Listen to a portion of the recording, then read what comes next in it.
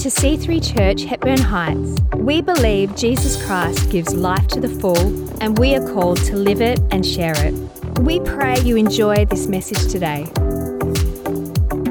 We are in part 2 of a 2-part series, and this has been kind of rounding out for those who call this church home. You know, I've just had a wonderful long service leave back away, and I'm a couple of weeks back, and so this is rounded out 10 years as a pastor, and so this is 10 discoveries in 1 decade, and I think across this journey there's been 10 discoveries every day in this never-ending growth curve, but we have some thoughts to share that will be helpful. If you missed last week, here are the 5 points, and if they sound good to you, you can check out the podcast, you can jump on the app, and the message is there. Point number 1, grueling is good. Grueling is good. Number 2, maximize your upside and quarantine your downside. Number 3, your influence is larger than you think. Number 4, sin is so selfish. You can choose how many so's you put in there. Sin is so selfish. And number 5, we all need grace. Here we go. Number 6. I'll tell you what it is shortly, but first, do you read online reviews? If you're going to make a big or a decent purchase, who checks out the reviews online first? Oh, it's quite a few of us. I'd never done it at this depth before. In long service leave, our washing machine broke. It stopped working like it should, and it should clean clothes. It was kind of doing that, but it was adding shards of plastic into the mix. It was and the the noise was extraordinary, and so I knew something was wrong. And after multiple what shall we call it? Moments of reminding from my wife, I decided, okay, I'm going to see if I can fix this thing. So I remember I'm a carpenter, so I get my drop saw and a couple of chisels, and here we go. And so we hack our way in. And I'm having a look, and the kids walk past, and so when they walk past, of course, you're like, yeah, okay, I see. Pretend I got no idea what I'm looking at. Just hoping something is visible that's broken, and nothing is, and so I have to call a guy to come out, and so he comes out, and he literally, he walks in, and he looks at the machine and does this, and goes, yeah, it's stuffed. With probably more colourful language, and he's like, yeah, this, and this, and there are these 3 arm things that hold it together. 2 of them are snapped, and so it'll be about $600 to fix. It's a nice moment, and okay, so I'm gonna have to do something about this, and I'm like, it's about $600 to buy a new machine. Kind of, right? Somewhere around there. And he's like, yeah. So obviously I'm not going to get it fixed. And then the best thing is he was there for a couple of minutes, and then as he's leaving, he goes, oh yeah, and that'll be $100. How do I get that job? That's, you just rock up. Yeah, your life is screwed. $100. Thank you. Let's pastor it. No. It was, so then I went searching. Okay, we need a new machine. What are we going to do? I'm reading all the reviews. I know so much about washing machines now. I'm starting a blog. It's going to be extraordinary. So I'm researching all the washing machines, and it's amazing as you read what people have written about these machines. And one person says something about this brand, this machine. Glorious, wonderful, perfect, meets my expectations. One person is, this is worse than dog vomit. It's, if you buy this machine, it's going to ruin your life. And same machine. It's important for us to realize there are always 2 sides to every story. Always 2 sides to every story. We need to remember this. And in one of the reviews that I was reading as a guy, and it was a machine that we were going to buy, and so I read a bundle of reviews, and then I got to this one, and it put me off. Because he said the machine, when it does the spin cycle, it's spinning so fast, and it moves across the floor, and for over a meter, he's like, it wobbles out of the little area that we've got for it, and it just, and so I don't want that machine. So I didn't buy that machine based on that advice. remember, there are always two sides to every story. I researched and I was pretty happy with our choice. It arrives, I unpack it, I see the instructions and do what any normal guy would do, put them to the side because I know what I'm doing. And I plug everything in. I kind of had let's flick through and we're good, so plug everything in. And now you do the test load, so you get some things that just in case something goes wrong, it's not a big deal. So you put Levi's clothes in there because he's just going to kill them anyway. And so then you just start it and it starts and just the water goes in. It's beautiful. And then it starts moving and it sounds so smooth. It was just like velvet and just, wow, technology is improved so much. And I know 7 years old, our thing was not that old. And then it gets to the spin cycle and it starts spinning. And it just works itself up. And then my washing machine starts dancing. And it's jiggling. And literally it finds its way out of the cabinet that I built for it to sit in. It looks so wonderful in that space. And it was walking out. It literally came out a meter until all of the hoses were so taut they were about to snap. And I was very not happy. I didn't see this in any of the reviews. And so what do? You go, maybe there's something in the manual. So I get the manual out and I'm reading it feeling emasculated. I then read through this page that I wasn't expecting to be in there, and it said, inside this washing machine there are 4 transit bolts, 4 packing bolts that go right through your machine, and if you do not remove them before washing, it can cause permanent irreparable damage to... This is big caution. Other than the cautions about you could die if you do this, and there were so many death cautions. And if you climb in the machine, turn it on, you could die. It's surprise. And so in this moment, as I read about these bolts, I had a conversation with the Lord. Please don't let me have killed it. I just used it for half an hour. I'm going to have to tell my wife. Thankfully, I got the bolts out. It was fine. There's always two sides to every story. I could have been like that guy who posted the review about that other machine. I bet he never took those 4 bolts out. Or he said it was balanced, but it wasn't leveled and all of that. And so I could have hastily gone online and posted this review. This machine is a load of rubbish. It danced across the floor like it's my fault, and someone could have read that. We have to continually remember there are always two sides to every story. Sometimes I've talked to a husband who's been telling me something about their wife, and I'm like, whoa, she is nasty. I'm thinking it in my head. I don't say it out loud. And then later I talked to the wife about the husband. I'm like, oh, he is a serious jerk. And then you're trying to piece the dots together, and maybe they're both right, maybe neither are right. And there are always two sides to every story. Something gets broken in your house, and you talk to one kid about it, and one kid tells you, and I'll just make up some names. It wasn't me. It was Shmalia. And Shmalia broke it. And you know what, Dad? When she broke it, I think she enjoyed it. And then you talk to said kid, and she's like, yes, I did broke it. But I only broke it because, let's just call him Flea Fly. Flea Fly threw me on it. And you know, when he threw me, I think he enjoyed it. And there are always two sides to every story.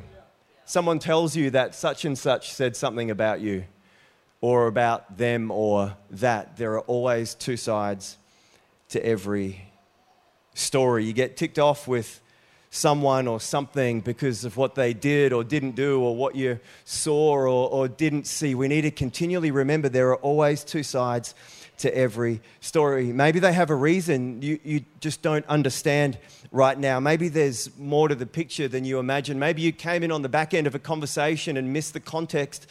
Maybe there could be a million whatevers. We need to remember that there are always Two sides to every story. I think every week of my life, I'm tempted to forget this and jump in prematurely and make a quick decision prematurely or make a judgment prematurely. There are always two sides to every story. It's important for us to act biblically in this regard. And let me give us two pieces of advice here tonight. Firstly, Colossians 3:12 to 14. As God's chosen people, holy and dearly loved, clothe yourselves with compassion, kindness, humility, gentleness, and patience. Clothe yourselves. Make the intentional choice, like we do when we put clothing on. Well done for making that choice tonight. We have to make the intentional choice to clothe ourselves. Compassion, kindness, humility, gentleness, and patience. Bear with each other and forgive one another if any has a grievance against someone. Forgive as the Lord forgave you. Over all of these virtues, put on love. Put it on. Choose to place it on because it binds them all together in perfect unity. And before we contact that person, before we react in some negative way, before we send up an email or a reply to a Facebook feed, before we do anything of whatever, let us first put on love. This is our primary mandate, to put on love. This is the mandate of Christ that supersedes all others. Put on love. We are called first to love. And so as we put on love and then we let that permeate and we allow Him to soften from, you can be just worked up in that, I can't believe. Put on love first. And do I really need to address this or do I just need to let it go?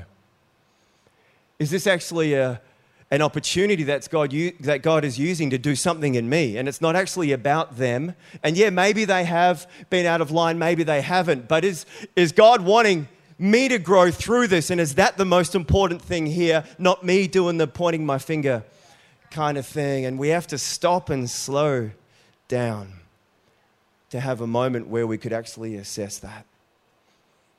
Put on love first. And secondly, if we need to address this, to have a conversation with someone, two passages of Scripture give us some insight here, Matthew 5 and Matthew 18, from Matthew 5:23 to 25. If you're offering your gift at the altar and there remember that your brother or sister has something against you, leave your gift there in front of the altar. First go and be reconciled to them and then come back and offer your gift. Settle matters quickly with your adversary.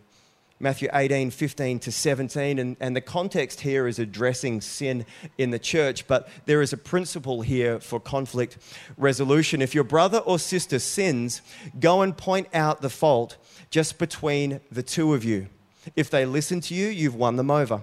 But if they will not listen, take one or two others along with you so that every matter may be established by the testimony of 2 or 3 witnesses. If they still refuse to listen, tell it to the church. And if they refuse to listen even to the church, then treat them like you would a pagan. And here we have some advice from the Word of God for us, how to deal with situations where we need to then have a difficult conversation with someone over a conflict or a hurt. Number 1, do it quickly. Don't harbor the feeling for 5 years and let the poison fuse through into your world and then leak out to those around you. Do it quickly. Leave your gift on the altar if something comes to your mind and go and be reconciled to that person. Go and try and make peace the best we can. Again, clothed in love, and then enter it like that. Number 2 is do this face to face. Do it face to face, one-on-one, it says here. And an email or an SMS is not an appropriate way to let someone know of your great offense. At times, a phone call may be appropriate because of distance or whatever, and at least with a phone call, you can hear tone. You can convey tone, not like you can in those written forms of communication, and so much better face to face. But that's tricky, that's challenging, and it's a lot easier to send off a little cowardly message using some of these other forms where we're not face to face. It's very different to have to look someone in the eye and actually then unpack in detail what has been happening. And if it's worthwhile, let's do it right. Let's do it right. Number 3 is I've already mentioned, this should be one-on-one. One-on-one, unless there is a particular need and certain reasons for a support person or for someone to be there for safety reasons. Otherwise, this should be one-on-one. And can I encourage us again to start with questions? To start with questions, never start with accusations. Start with questions. Hey, I noticed this. I was hoping you can shed some light on it for me. Hey, I heard that you had said this. I really wanted to hear it from you. Using I statements about how I feel and not you statements that are blaming or accusing. This is relationship 101, spelt out for us continually in the Word of God. And then fourthly, if it needs to escalate, then again, we see this pattern here for getting others to come in and help. We start with a one-on-one context and we bring others in, and remember, there are always two sides to every story. And with this, first and most important dynamic is let us choose to put on love. Number 7, we are so extraordinary and so broken. As human beings, we are so extraordinary and so broken. And for a large chunk of my life, I've been working with people. 10 years in a pastoral capacity here and working in high schools before that, and 5 years as a high school chaplain. And in my chaplaincy time, there was over 3,000 pastoral counseling appointments with students or their families. And I've seen a lot of humanity. And I have been amazed at how extraordinary we are, and I've been amazed at how broken we are. I have had the privilege, as so many of us have, of seeing some truly normal people like you and I do some truly extraordinary things. Acts of love that go over and above, where there is a level of self-sacrifice that is extraordinary and truly Christ-like.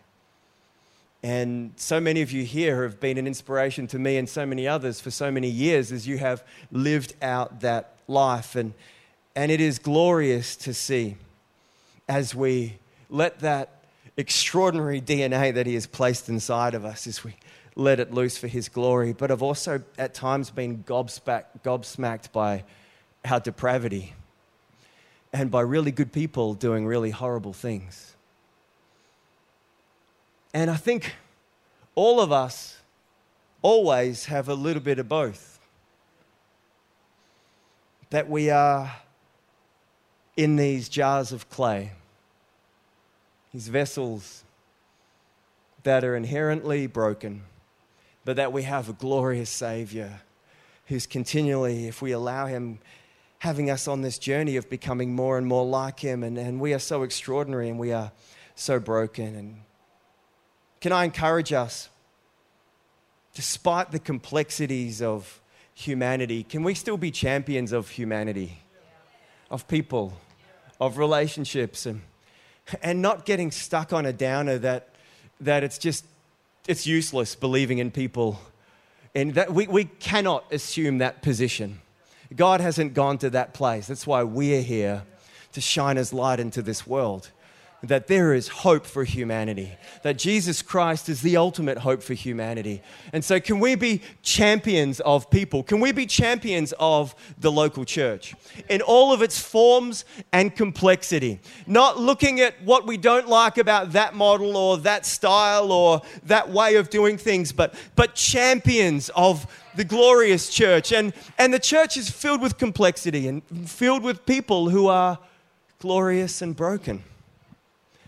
We cannot expect a level of perfection in the church that we can't live in our own lives. But to choose to be champions of that church down the road there, and that one over there, and that one that's really loud, and that one that's really quiet, that one that prays this way, that one that prays this way. If Jesus Christ is in the center, come on, let's be champions of the local church, champions of people. Number 8. I did a message in 2011 called Scopos, and I looked back and read the notes and went, that was actually all right. Skopos. And here we find that word in Philippians 3:12-14. I press on to take hold of that for which Christ Jesus took a hold of me. Brothers and sisters, I do not consider myself yet to have taken a hold of it, but one thing I do, forgetting what is behind and straining towards what is ahead. I press on towards the goal to win the prize for which Christ has called me heavenward. And there is this sense in this word here, goal. I press on towards the goal. This is from the Greek word skopos, the word that we get scope, like you would have on a rifle, that allows you to have a clear target, a clear idea of what you are aiming for. And God has created us to have this inbuilt need to aim for something so that we can move towards it, that we could have a purpose that could then trigger passion.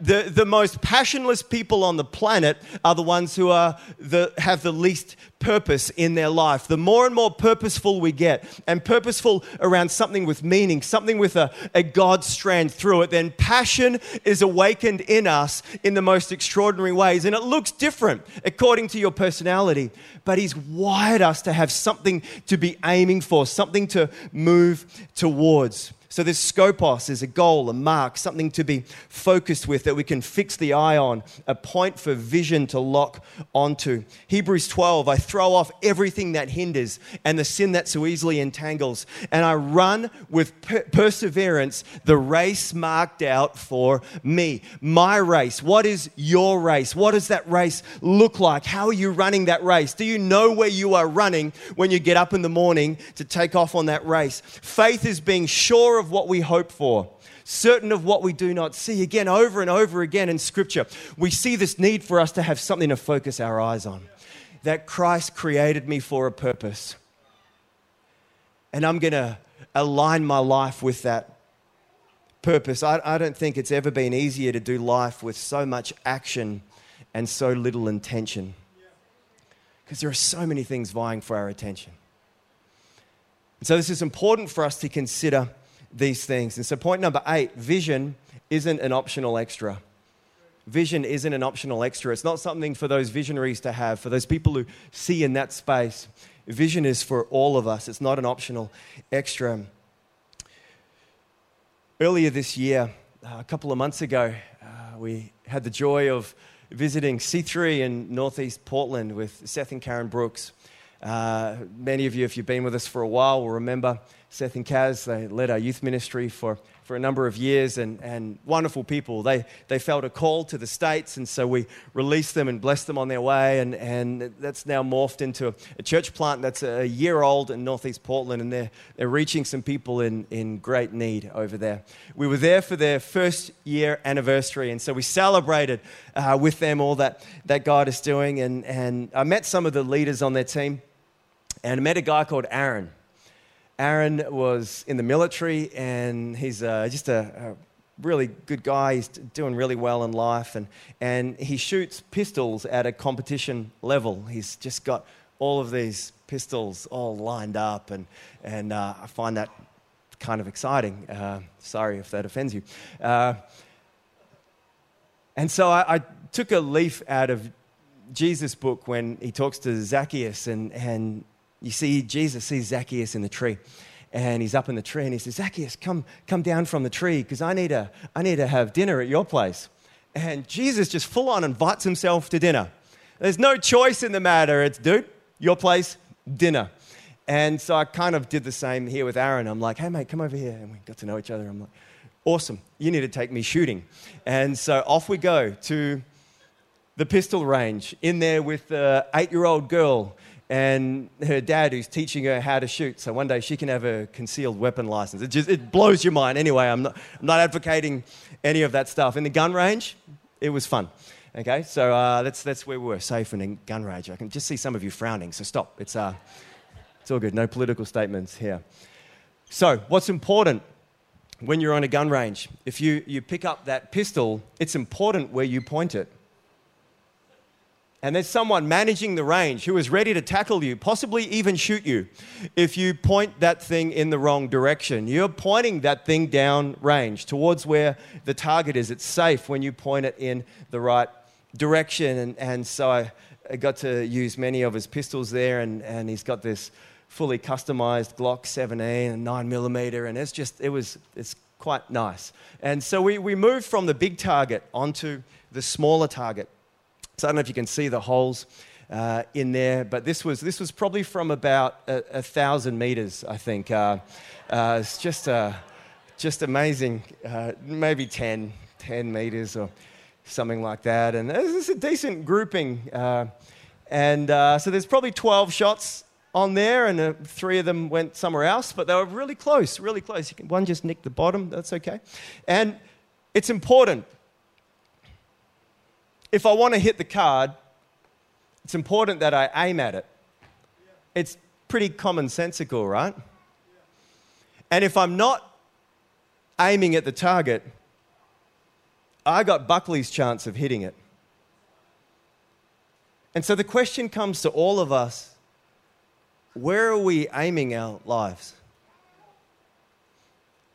It's a simple but profound. It's a difficult but commonsensical question is, where are you aiming your energy and effort in your marriage? Is there a goal for your marriage? What about with our kids?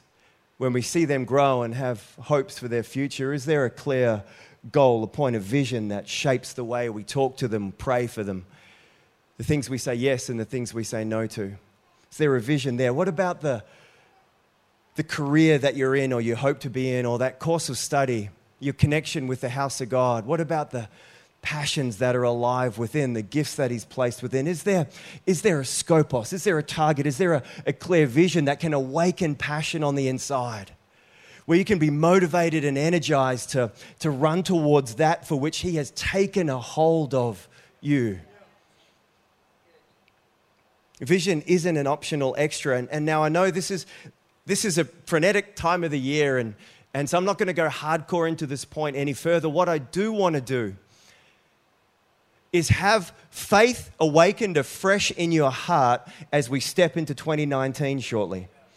I want there to be a clear resonance in the heart of our church that together in 2019, we're going to lock on afresh to what He has for us in our individual lives, our family lives, the corporate setting, as we come together collectively, that there would be faith, there would be a clear vision that I know what I'm on this planet for, and I am moving in that direction.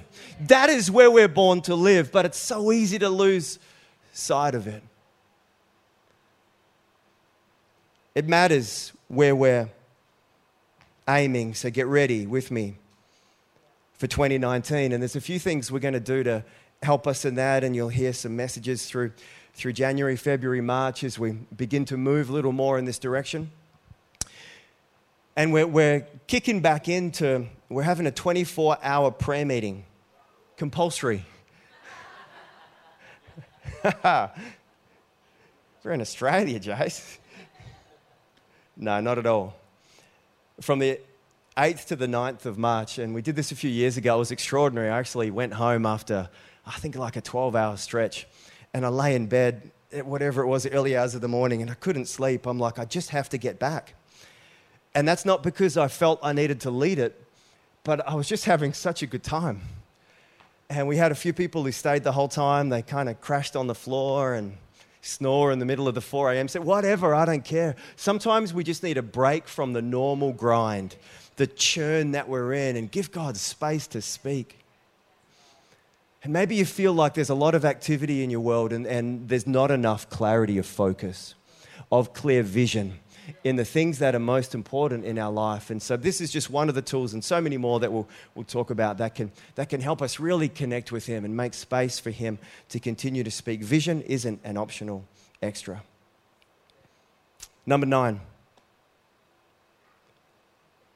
Can we hear His call to prayer again? Let's hear His call to prayer again. Prayer honors God. Prayer is our mandate. Prayer is heaven's oxygen and humanity's lungs. Prayer is a conversation and an encounter. Prayer is powerful and effective. Prayer shapes us. Prayer invites God's involvement. Prayer activates Christ's victory. Prayer is a glorious mystery and a potent reality. Prayer is work and toil, and prayer is fuel and life. Prayer is peaceful adoration, and prayer is assertive supplication. Can we hear his call to prayer? Right now, I just want to invite you to stand if you're here tonight and you have a clear something in your heart that you want to bring before God.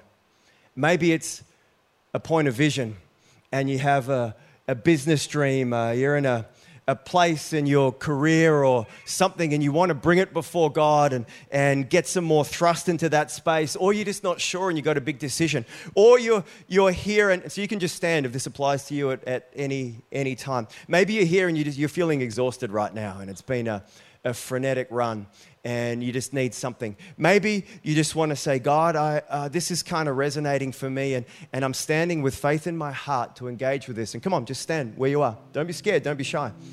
If it's you, just go ahead and stand. It's not necessarily for everyone, but if you want to stand, then go ahead. And I want you to, and just continue to stand at any point if you feel you want to join these people. And just once you're standing, would you just focus on him? Focus on him. This isn't if you're new to church, this is not a moment of some magic. It's a moment of opening up to the creator of all things, to give him permission afresh. So I just want you to lift your need before him right now. Just here it is, God. Maybe it's a health need and you're like, God, maybe you've brought it to him so many times before. Just, God, here it is again. I'm choosing to trust you. If there's that dream in your heart, God, I surrender this dream to you. Open up for your leading and your guidance. Well, God, I'm just so tired. I hear this talk of passionately pursuing stuff and I'm just struggling to get out of bed at the moment. All in different places, but just go ahead and just release it to him right now. Come on, focus on him. Lord, we need you. God, we need you. And Lord, as we pray together tonight, those who are seated, if you'd just like to pray for those who are standing, just in your heart and in your mind, just lift your faith for them. As we come to you, God, we do so on the victory of Jesus Christ. Lord, we don't come before you on our own merits, on our own ability. We surrender, we bow our knee afresh to you. We submit, we surrender to your Lordship. And God, we invite you into that deeper space again. God, we let you in. We let you into our heart and our mind. God, to push out whatever you don't want there, anything old and stale, anything that would erode faith that you want to grow and be alive in that space. Lord, and so we do. We make a choice right now to engage with you. We let that mustard seed of faith be alive in your presence. And so, Lord, I thank you for your victory at work in these wonderful lives. Lord, where peace is needed, let peace fall like a blanket from heaven. God, where answers are being sought, Lord, I pray there would be that continued dedication to make space for you to speak. And God, I thank you that you have the answer, that you will guide the steps in Jesus' mighty name.